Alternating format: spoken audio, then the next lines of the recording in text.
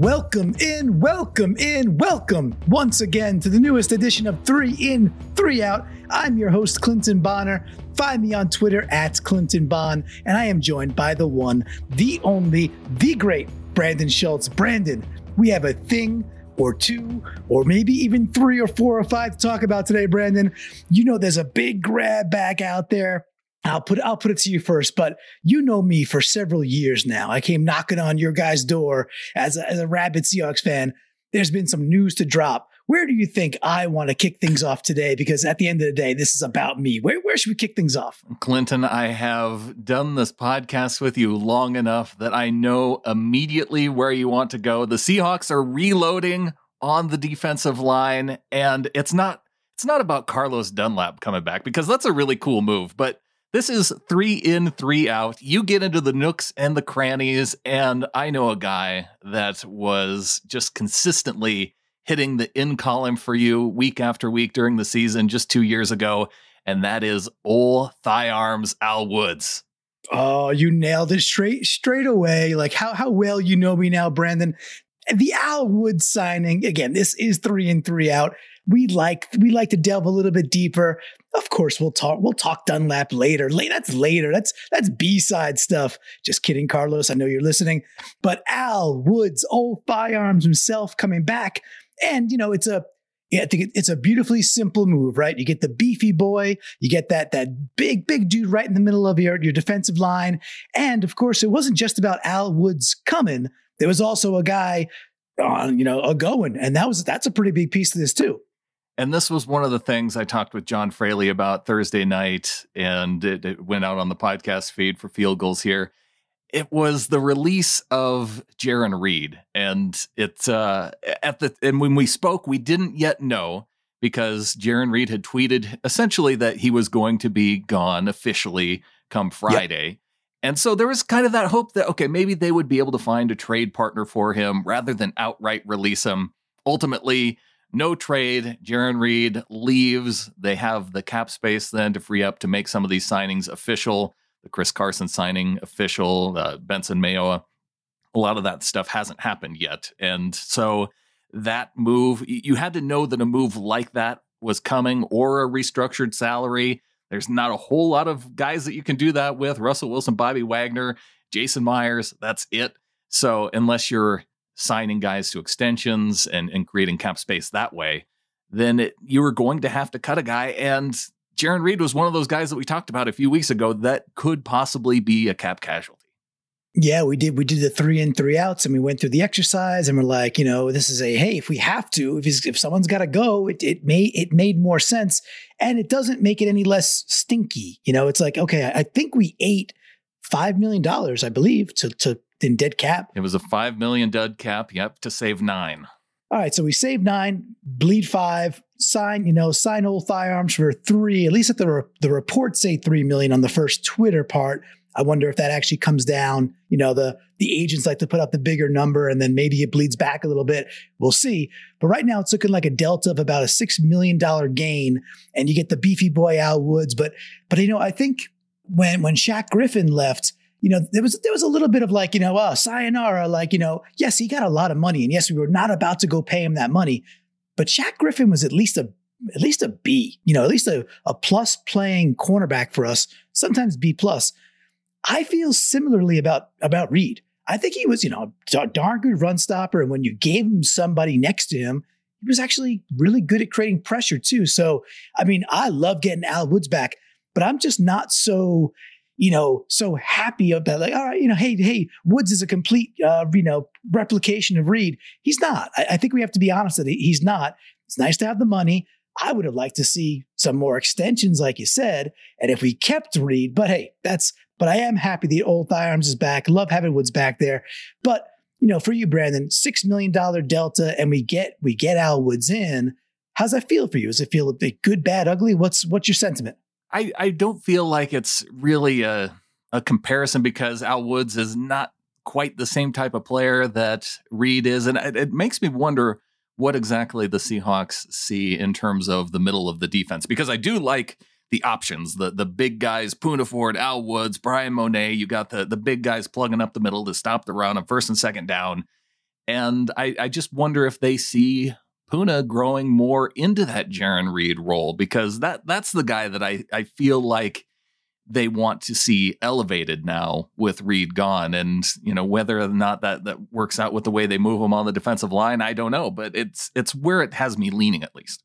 Yeah. And of course you always want to get pressure up the middle, because hey, look at the last 20 years of football. When was Tom Brady actually beaten, right? When teams could get pressure with 4 and pressure from the interior.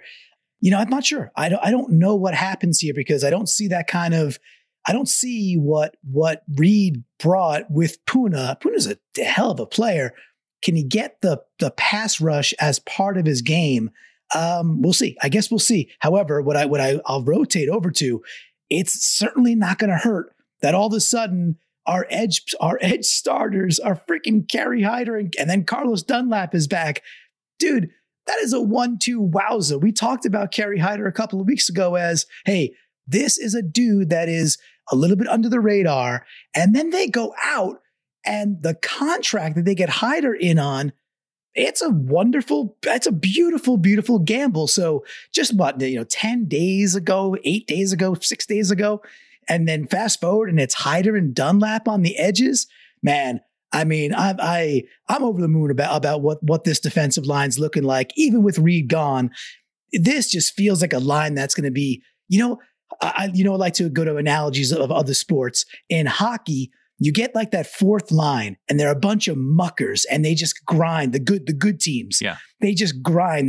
They bug you. They never stop flying because they have like short lines. They're out there for a short period, so they just go, and they're the dudes who will fight, and they're the dudes who will hit.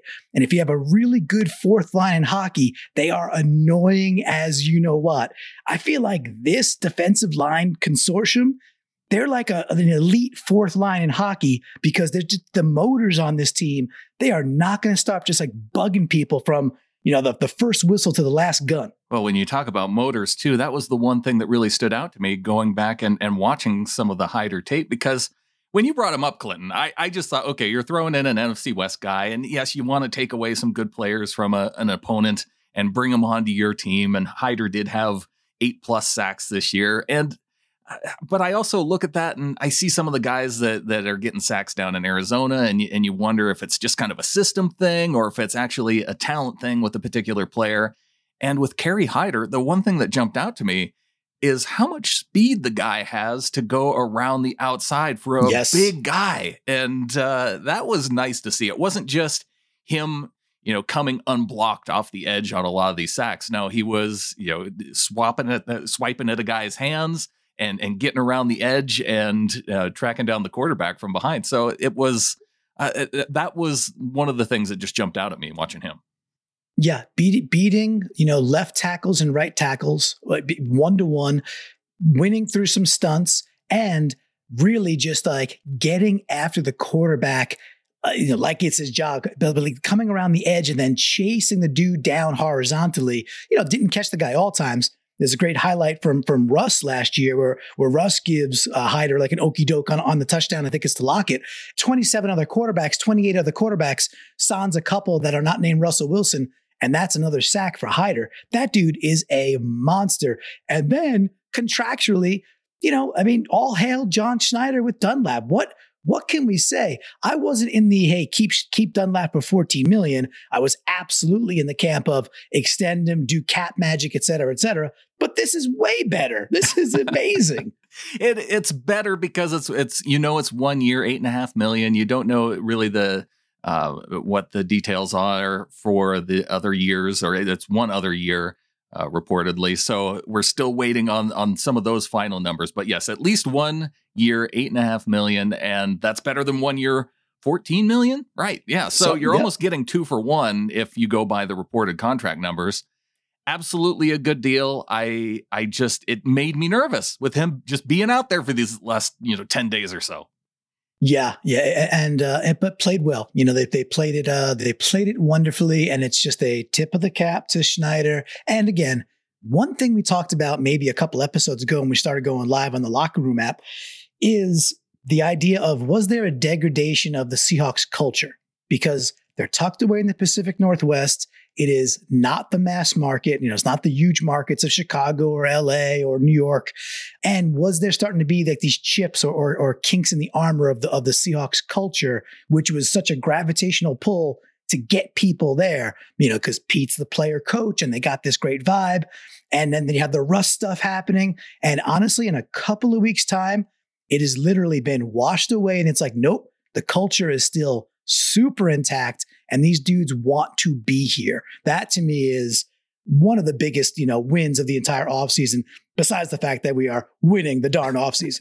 Well, and I know we want to get some people involved here shortly, too. They're here with us in the Locker Room app.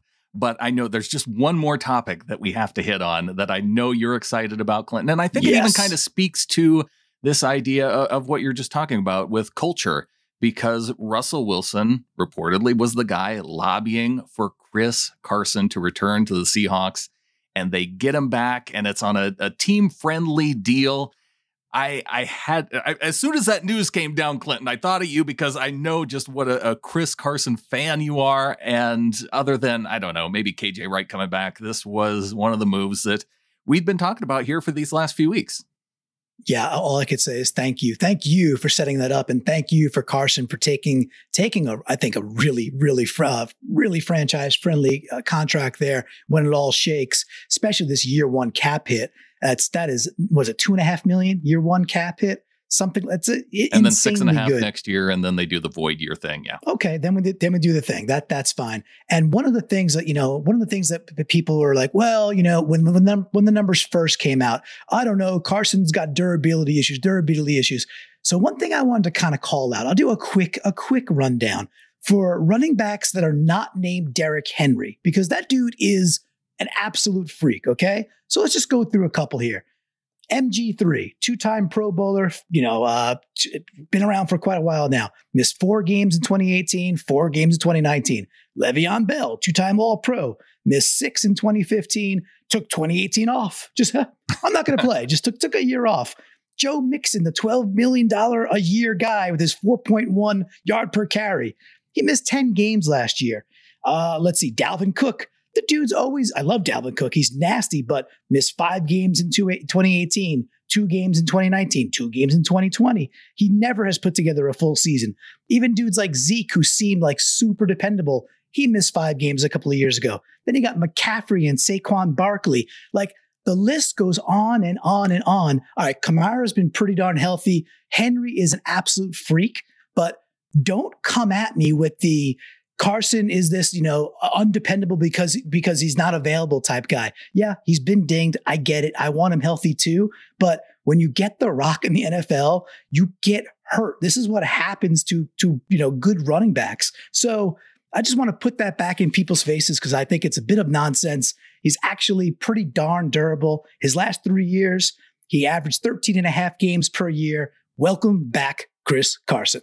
The only thing that I would say is if you look at the guys who have been the top 10 backs I think since Carson was drafted, and you sort them in terms of the yards that they've produced in that amount of time, I think Carson has missed more games than most of those guys in the top 10. So there is something to that, not just in terms of the amount of games missed, but I think you also have to take into account that there are times where he's limited in terms of his production on the field, where they're just kind of seeming to limit his snaps, and then playoff availability, where you get to the playoffs and he's just not quite right, and you can't really lean on him like you would hope that you. And I think part of this is because we saw this with Marshawn Lynch, and when you got to the playoffs and you could lean on Marshawn in the playoffs, and he was so good, and it's kind of an unfair standard, I think, maybe to hold Chris Carson to, but it's the one guy that we have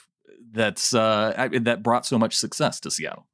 Yeah, and I'll just quickly wrap that part by saying that's fair, and that's the missing piece of the Chris Carson career so far. And let's look at this.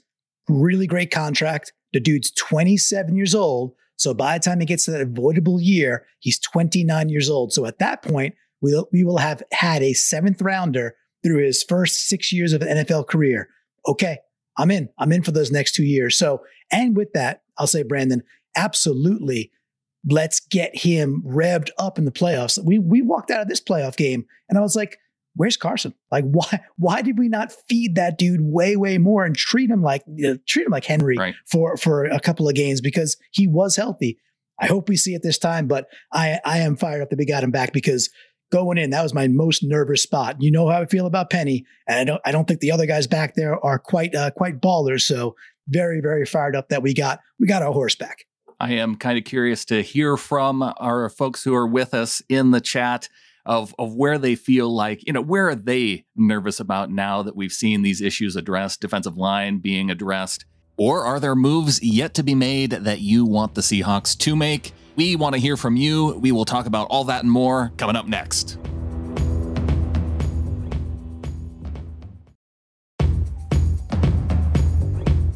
We are broadcasting live via the Locker Room app. If you want to join us in an upcoming episode, you can go to lockerroom.app. You can follow me at Seahawkra, Seahawk-RA, and you can get notified when we go live. And we're bringing in a guest with us, along with taking your questions. John P. Gilbert of Field Gulls joining us here today. So if you've got any salary cap questions you want to throw to him, questions you want to ask us, now is the time to raise your hand and get into the chat. Aaron has done that, and he is coming in first. Welcome to the show, Aaron.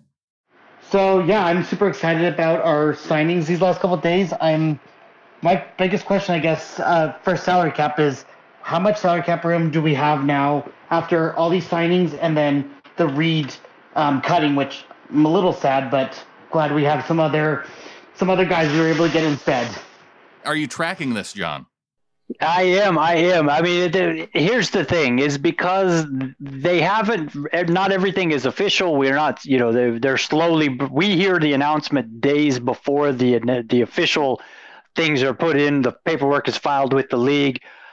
Basically, it's safe to assume at this point that we're right at zero or very close to it, right, bumping up against it. I mean, there's no need to panic.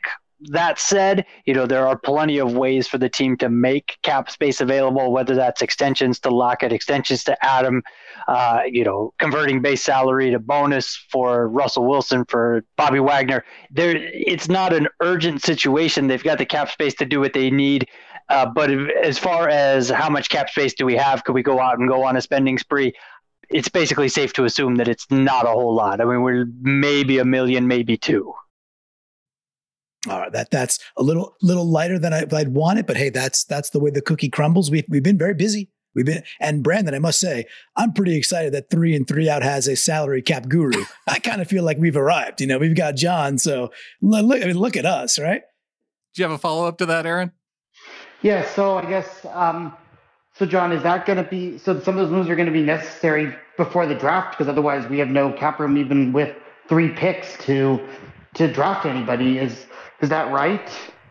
It's not necessarily correct, and I don't mean not to try and get too technical here, but the first thing to understand is that because we are in the off season, only the top 51 salary cap hits count against the cap. So since Seattle's already passed that, they're at 56 or 58, whatever the official number is. Every time they sign a new player, the guy who's number 51 gets bumped down. So there's a $660,000 charge on the cap right now for the guy who's in the 51st spot. So if they go out and they sign someone to a minimum salary contract or whatever for $1 million, the only thing you have to really take into account for the cap is that $340,000 difference between the 660 minimum, the guy in 51st spot that's getting bumped off, and the guy that they're signing. So that said, while draft picks do take up spots on the roster, they don't need that cap space. They don't have to have the cap space available to sign those picks until they actually put pen to paper and sign those guys to their actual contracts. Now, obviously, it's not ideal to have 3 draft picks coming into a draft, but part of the thing is that because they don't have that many draft picks, the only thing they have to account for is how much those draft picks will cost above that $660,000 threshold. So their second round pick will cost some money. Their fifth round pick will cost a little bit, but or fourth, I forget which one we have now. I'm sorry. But they need less than $500,000 to sign their draft picks. So it's not anything that anybody needs to worry about. It's something that I believe there will be some kind of extension, whether it's Adams, whether it's Lockett, whether it's whoever it is. My guess is somebody gets extended, frees up some cap space, that signs the draft picks, that takes care of paying the practice squad, that takes care of the injured reserve allocation that they need come season time, and it's nothing that they need to urgently get taken care of. If they do have the opportunity to make advantageous signings in the coming weeks, they can convert base salary to signing bonus and free up cap space without having to even ask Russell Wilson.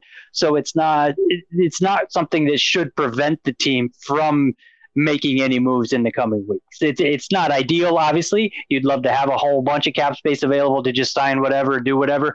But it's not going to be the end of the season. They won't fail this year to bring guys on board because of the cap. And I think to add to what you're saying, John, one of the things that was helpful to me was just to know that at all times, the teams have to be in compliance with the salary cap. And I think one of the things that's confusing with that is that you look at overthecap.com, you look at Spot Track, and you see teams that are in the red. But a lot of these moves aren't official yet. So that's why when I was starting to see the Mayo signing, seeing the Carson signing, and you start to, that those contracts, that once they make it official, that they're going to have to make some other moves. So you could look at that and say, okay, well, there's either a restructure coming or, they're going to have to cut a darn good player. And in this case, it was Jarran Reed. So it almost feels like you can start to get a sense of when those types of moves are coming if you're really tracking it closely. No, absolutely. And that's kind of, even, you've seen it. I've made note of it in the past. Greg Bell had an article last night, something's coming, we've got all these guys signed. The Seahawks are, if you look at these, unofficial sites, they're over the cap. But they, just like you said, they do have to be in compliance from the time the league year starts on March 17th until the time the league year ends next March 16th. They have to be in compliance. Now, how they have to be in compliance and how many people they have to fit under that cap, that does fluctuate just a little bit when they get to roster cuts, and they have to go from the 51 guys who are counting against the cap to 53 guys, and they've got to include the practice squad at that point. But that's, those are the minor changes. You have to fit under the cap all the time. And, if they did sign somebody and if they were over the cap and they sent a contract into the league would simply send the contract back and say, you can't add this guy. You're already over the cap. So it's, they do have to be in compliance all the time. Well, we have Phil coming into the chat here, and Phil has a game for us, which I'm excited about. This is the first time that somebody via Locker Room has been bringing a game to the show. Nice. Hello, guys. Brandon. Phil, welcome. Clinton, John, big fan of all your work. Oh, thank you, Phil. We're big fans of you. Yes, I've done a lot of work. Actually, I've not. And I'm not saying that I necessarily think any of these things are going to happen, but these things blow out there in the winds. Tried to make it as painful, excruciating as possible. I've got a game called More Likely. And I don't know who should jump in and answer. If Brandon wants to toss it to somebody else because he just can't bring himself to answer, that's okay.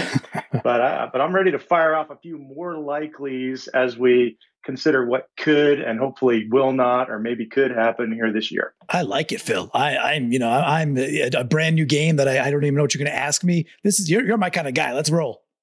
Okay, here we go. We're going to start right off the bat. I'm not a big fan of this man to this point. I'm willing to forgive, but at this point I'm not. So I got a few questions about, in particular, he'll show up here. Antonio Brown. Here we go. More likely every time. Antonio Brown signed or Tyler Lockett extended. What's more likely to happen here soon?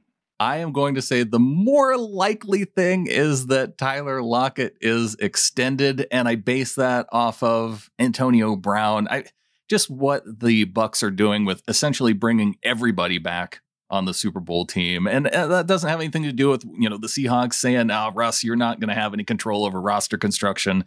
I just think that Tyler Lockett's such a big impact on this team. And like John was saying earlier, he's one of those guys that Lockett makes sense as a guy that you could extend multiple years and then also free up some cap space.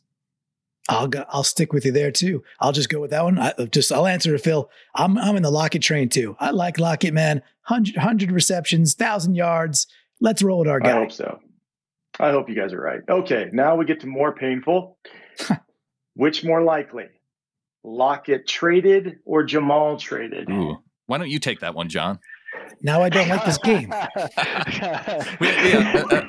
Clinton and I don't want to play. It's John's turn. I don't like either of these, but they keep being out there, so I'm just curious.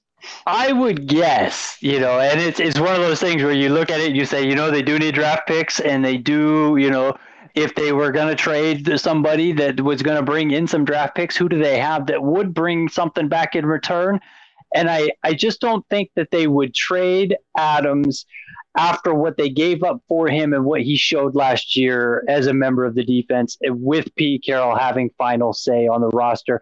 And given that Adams is, significant, several years younger than Lockett. I love Lockett. He's one of my favorite guys. I think it's very likely he does get extended. But if they had to trade someone, and if they did, I would guess it's more likely they do trade Lockett than that Adams. Especially with the depth, I think, at receiver in the draft, to where they could think that they could find that future Lockett pick. So, yeah, I'm with you, John. Yeah, if I got to play this deadly game, I'll go with Lockett on that one, too. Okay, Thanks, Phil. All right. This is getting a little bit too painful, so we're going to give you one more. Oh, I got to pick now. Okay. Well, let's do a more fun one then, because I had some painful ones. Oh, don't you dare say Russ. Don't you dare put Russ in this. No, nothing to do with Russ. I can't stand that conversation. I don't want anything to do with that. So I wouldn't even bring that up to anyone that I didn't like. Okay. So let's do a more fun one then. Okay. Who's more likely to be signed? KJ Wright or Richard Sherman? Ooh, I like that one. Who wants to go first? You take it, Clinton. Okay. This is the wish list, right? This is the come home package with Golden Tate, right? Make it happen. Turn back the clock. More likely to be signed. Okay. I'm still going to go with KJ Wright because of the desire. My reasoning is his desire to finish his career, or at least the best years of his career continued as a Seahawk. And that's where I'll stop right there and use less words. KJ Wright. John? See, I would go with Sherman. And the reasoning behind that is simply the fact that they've got cornerbacks, they've got names, but they don't have the same investment in high draft picks. They don't have a 2020 first round pick waiting to start at cornerback. And so I could see Sherman coming in on a deal where, he's worked with Witherspoon. He's played with Reed before. He comes in, he knows the system, he competes with those guys, and they see how it plays out. Versus if they bring KJ back, as fantastic as he's been the past 2 years, they're putting themselves in the exact same situation where they have been with Penny, where they're putting someone in front of a first round pick who could potentially be, seeing the field. And I don't think they'll do that. Not with the emergence of nickel backs for them, where they're playing more nickel and less base, and they only need two linebackers more of the time. I just have a hard time. I think it's much more likely that Sherman would sign than that Wright would return. I would say the more time goes on, the more likely that Sherm is to come back than KJ. And that's just because I think the price tag on Sherman then comes down enough to where the Seahawks could get him. And that feels like more of a position of need. But a huge thanks to Phil with the game. Yes. And maybe we can get Phil back in here to throw some more of those questions in if we've got some more time. But we've got Corbin in the chat now. Corbin, welcome to the show. So I want Sherman and KJ Wright to be on the team. Can we not have both? See, I love Corbin. see what Phil does to my soul? Yeah. Phil comes in and tries to tear me apart limb by limb. Corbin comes in and says, listen, this is America. Why do we got to choose? Just both. Hey, Corbin, you want to host the show with us? I think it is possible, Corbin. I do. I don't know how likely it is, but I do think it's possible. Yeah, I hope so. John, what's your take on the salary cap aspect of it? Because my quick is, hey, Brandon, what you just said, Sherman's, I don't think he's going to get a ton of money, and he's going to be very valuable. And then KJ, as much as he wants to say, I'm not going to take a hometown discount, cool. But then he's got to go look at what Dunlap just did. He's got to go look at the fact that, hey, there's a big squeeze this year. So do you want to go somewhere else and venture off at this point in your career, or go back to a team that's got a legit shot at another chip? So John, I did ask you the question, like how much more room would they have to free up, do you think, to make Corbin's dream our reality? They shouldn't have to free up too much. They could get creative with the structure with, especially with Sherman, with him having missed significant time in 2020. That's a pretty easy workaround that they can, that they have taken advantage of in the past. Kind of, we touched on it last time where we talked about the Eddie Lacy and the Luke Jokel contracts with both of those guys coming off injuries. That's kind of the same idea that they could apply to Richard Sherman, and to bring him in on a deal that would not be all that expensive, and they would not need to free up that much cap space during the offseason. Whether they'll do that or not, we'll see. But it's, and I like your idea. I think it's absolutely the team is in a position of bargaining now where they've got the position of strength where they can say to guys like KJ and to guys like Sherman, they can say, look, the cap is down. Go out, see what offers you could get. If you want to come in and you want to perform and you want to play in a system where you can succeed and excel and put beautiful tape together for a year, please come in, play for us. We'll give you a contract. You can mentor the young guys. And a year from now, you can hit free agency with a cap that's bouncing back. And then you could go get paid like you're looking to go get paid. And that's a sales pitch that I can absolutely see the front office using. And that's a sales pitch that I can absolutely see guys like Sherman and Wright buying into. Well, Russell just needs to go talk to KJ and get him to have a hometown discount. If you did it to Chris, do it to KJ. Well, that reminds me, Corbin, of something that I know Clinton wanted to touch on. And so I want to open this up to everybody in the chat. The dream ending to free agency. And, what is it that you want to see to really close this out? So, and anybody who wants to jump in, I brought in Amy to the chat. I brought in Aaron. What is the move that you want to see the Seahawks make to close this out? Ooh, I wasn't prepared for that question at all. If you don't mind me putting my 2 cents in, and then I'll think about that. Sure. All of these teams are corporations that have to be professional, but we forget that there are different kinds of corporations.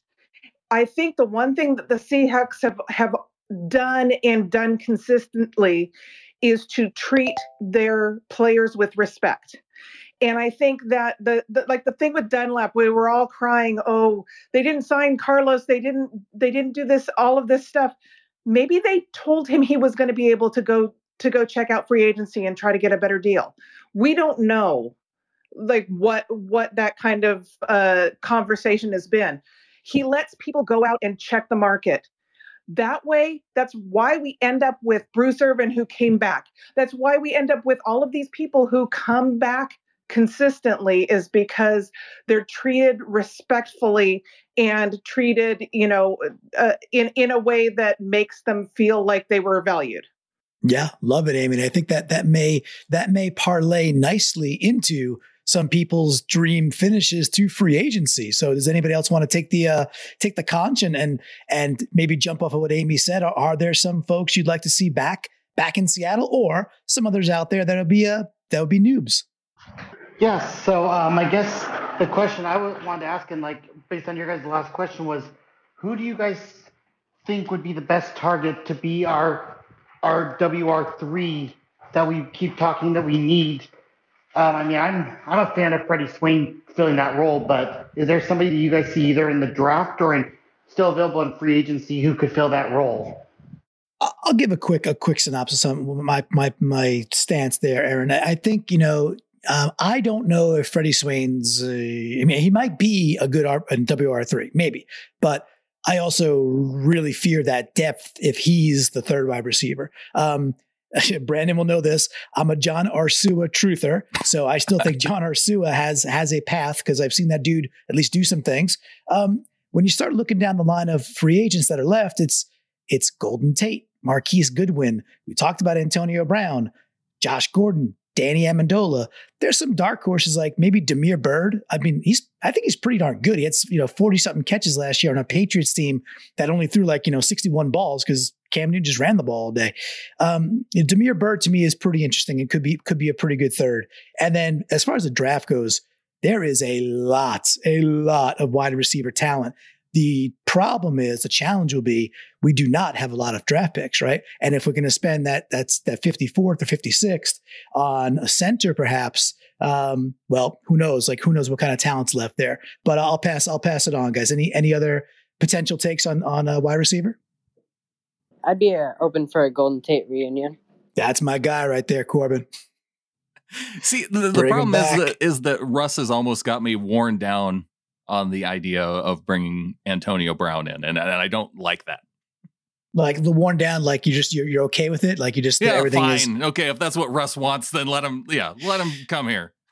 I think that if we do bring back Antonio, it's probably not bring back. If we bring in Antonio, then it's definitely to keep Russ happy.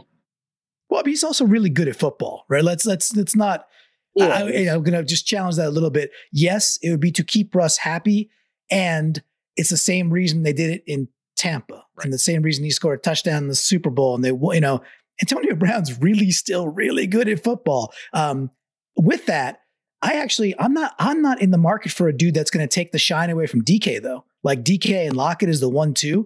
It's not that's why I was so in love with the idea of Isaiah McKenzie, which the reports were that 8 other teams gave him an offer before he went back to the Bills. Talk about building a good culture. The Bills have got something special cooking right now.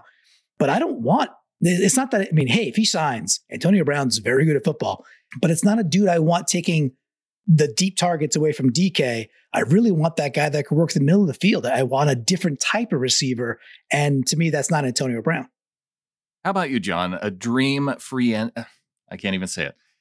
A dream ending to free agency.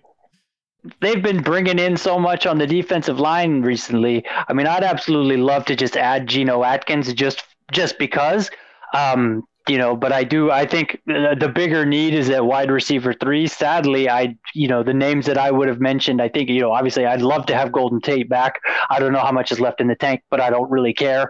I would just love to have him back to trash talk the Rams. Danny Amendola is a name that he tormented us, for years as a Ram, but the pickings are getting somewhat slim at this point. So, well, there is a dream scenario for me, and it doesn't have to do. It doesn't have anything to do with any free agent who would come in. It would be Russ committing to a 2 or 3 year extension, adding on to his contract, and then you can spread out some of that cap. You can make room for another center to bring in to compete. You can make room for that third wide receiver. If I get to dream, I'm dreaming big, and it's for a recommitment from Russell Wilson for a long-term contract with the Seahawks. Oh, Brandon, that's beautiful. That is beautiful. You take the cake. We said a lot of words on this podcast, but you said some things that make sense just there, right? So that is it, right? And it buries every stupid narrative. Then it's over. Then it's over for at least a couple of years. We don't gotta hear about it next time. We got to think about it. And it's just Russ is our guy, which, I am so anti trading blue chip players for lottery scratch off tickets. It's not what I want to do. Well, let's address that because when I posted the preview for the show up at fieldgoals.com, David left a comment and he says, talk about whether or not they should trade Jamal Adams. And David says he's pro-trade if they can get a second and a third. You tried him as a rental, time to move on, especially with such little draft capital. And I think this is what you're getting at, Clinton.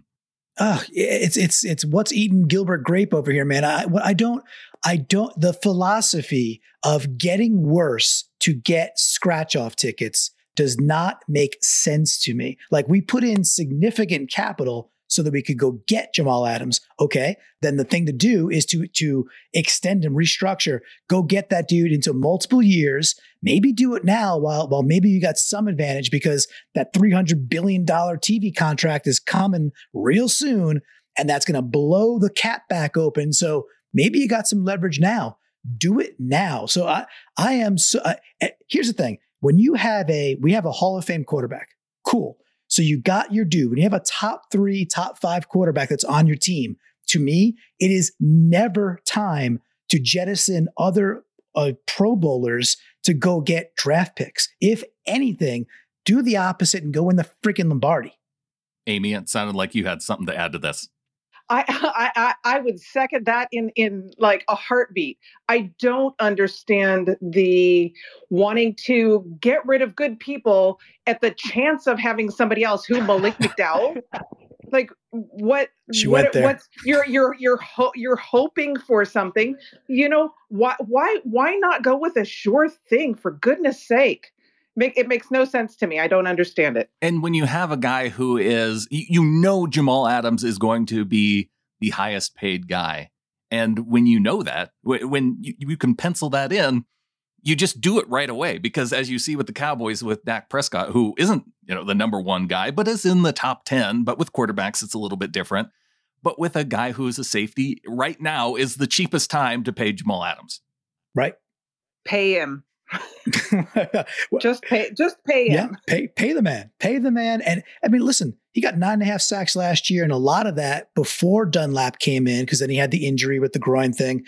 Cool, and he had to blitz a lot last year, obviously, to go get that from the safety position. Well, maybe this year he's 6-7 sacks, but doesn't have to blitz quite a bit because we just reloaded and made our defensive line so darn deep and so darn good. Awesome. Because I also remember him making, touchdown saving tackles last year too. I also remember him dropping quite a number of interceptions. So maybe he gets on the jugs machine and fixes that part. But he's a baller. Like, do not trade ballers for chips. Do the opposite, which is what they did, by the way. But I mean, we got Russ. Go full throttle. Put the freaking STP thing in the gas tank. Get the 93 octane and put the pedal to the metal and just go win. Go win now. In fact. You guys know I'm always about the culture and the attitude of players. And gosh darn, does golly gee or whatever he said in his one interview, that guy has so much energy, and you can't pay for that. I mean, we should pay for it, I guess, but you can't. That's not something it's value that you added. can just manufacture. The sacks are great. He's an awesome player. He brings so much more to the table. I love that. I happen to agree, Amy. It's my kind of player. Listen, that's why I love Sherm so much. I like my. Hey, John, you brought up Golden Tate. That's a trash talker right there. Listen, I like my guys with a little bravado. These are world-class athletes. They should have that chip. I like it. Aaron, did you want to jump back in? Yes. So one thing I guess we haven't discussed, which is unfortunately was the news today, was the trade with Miami with San Francisco. Like, what are you guys' thoughts on that horrible thing that occurred, that they now have the number 3 overall pick? Ooh, this is a good thing to. Am I allowed to swear on here or not? You can let it rip, John. No, it's one of those things where you just, it's one of those things where it's like, wow, and then it's like, oh, because you just absolutely fear, what Shanahan could do with a dangerous quarterback in that system. I mean, he rode Jimmy G's incompetence to a Super Bowl. You put a competent quarterback, an athletic quarterback who has the ability to do things like a rookie RG3 did in 2012, or someone who has the ability to process and tear apart a defense, intellectually. It's really, really scary what that offense could look like with the weapons that they have put around the quarterback position in the Bay Area. So I'm not a happy camper regarding that. And I think the now do we become JETS fans and hope that they just take Wilson off the board and just do something with Darnold, even if they trade him to us for a backup? Like, we'll take Darnold now. If that means they take Wilson, I know there's Fields, I know there's Trey Lance, and there's dudes. I guess they're the question saying is, that they like the top 3 guys, or at least their top 3 guys. And so whoever falls to them, that's who they're comfortable with taking, because they have to take a quarterback. I saw Tim Kawakami, who is the beat writer down in San Francisco, saying that, they're looking at a guy. The team believes that Jimmy Garoppolo can take this team to a Super Bowl this year. And if that's the case, then why do you trade up for the number 3 if you're not going with QB of the future? Because it doesn't make any sense to me that you would even chance that idea that Garoppolo takes you to a Super Bowl and then wins it, and then you're going to just move on from him with it. No, you have to find a way to work that guy in. And probably the thing is that Garoppolo, it will either, if you're basing it on past history, will be injured halfway through the season or will do something to make you want to bench him. And that's when you make your move. But yeah, they're going to take a quarterback with that pick, and it has to be somebody that they like. And the reason why I'm with John in, wanting to, just say some nasty things is because I think John Lynch makes smart moves, and that's what he's shown. And Kyle Shanahan's a good coach. So yeah, this does offer some concern, I think, as a Seahawks fan long-term for the Niners. I'm actually more afraid of them taking one of those like top receivers or another pass rusher to pair with Bosa. That's my bigger fear. Like let Dunlap, let Mayola go kill the whatever new quarterback they get. Let them handle that. But a receiver or another pass rusher, that scares me a lot more. Well, from what I understand, though, Aaron, I'm not a draft expert, but the edge rushers in this draft are not particularly strong. There's not like a Chase Young sitting out there that's like, dude, you got to go get that guy. Bottom line is they mortgaged their future, right? They sent their 12th, 2 first-round picks and a 3rd this year to move up 9 spots. They're taking a quarterback, right? Yeah, so if they are taking anything but a quarterback, then I think as Seahawks fans, we should be celebrating that they took a player of less value by giving up, their 12th there and 2 future first round picks for something other than a quarterback. That would be, I think you would see that's the move I'm rooting for. Yeah, and I guess I want to ask the group too. What's the quarterback you don't want them to get? I mean, they're not going to get Trevor Lawrence, like he's off the board. Cool. What's the dude? Hey John, who do you think is the most dangerous quarterback that you don't want to see in the gold and red? I'm not a huge draft guy, so I fear someone athletic in that position. So you put Fields there, you put Lance there. It's Shanahan was deadly with RG3 in 2012, and that's you give him someone who's a proven talent, or not a proven talent, but you give him someone who's got upside, who's got athleticism, and can add danger to what Jimmy G brings to the field, and it's like having Kaepernick potentially back there again during his prime with those legs. It's not fun to reminisce about some of those. So. No, let's talk about Kaepernick for a second, because every time I want to talk about Kaepernick, I remember the tip. And every time I remember the tip, I remember Malcolm Smith coming down with the interception. And every time I remember that, I think about the Super Bowl that we won 43-8. So anytime you want to bring up Kaepernick is okay by me, because unlike Phil, this feeds my soul. Thank you, John. All good memories when you bring up that particular moment for the Seahawks. I really want to thank everybody who came in this evening. Thanks to John Gilbert for coming in, talking from field goals and giving us some backup on the salary cap stuff. Thanks for Phil bringing in that game and asking those questions. And Clinton, thank you for hosting this show. Well, thank you. I mean, you do all the button pushing, which is amazing. So you do the smash buttons. But thanks. This has been a blast, and I love that every time we come on, we got new people joining us and more people joining us. And I hope that folks can go out there, right? So lockerroom.app/Seahawkera to then get notified when we go live with 3 in 3 out, which is part of the Field Goals podcast. And then Brandon, of course, tell the good people of Earth how they can find everything you're doing out there. Yeah, you can go to Seahawkerspodcast.com to listen to that show. If you want to subscribe to the Field Goals podcast, SBNation.com/NFL podcasts. And you can follow me on Twitter @SeahawkersPod. And Clinton, I think it's time to get on out of here with that. There's only one thing left to say. Go Hawks. Go Hawks.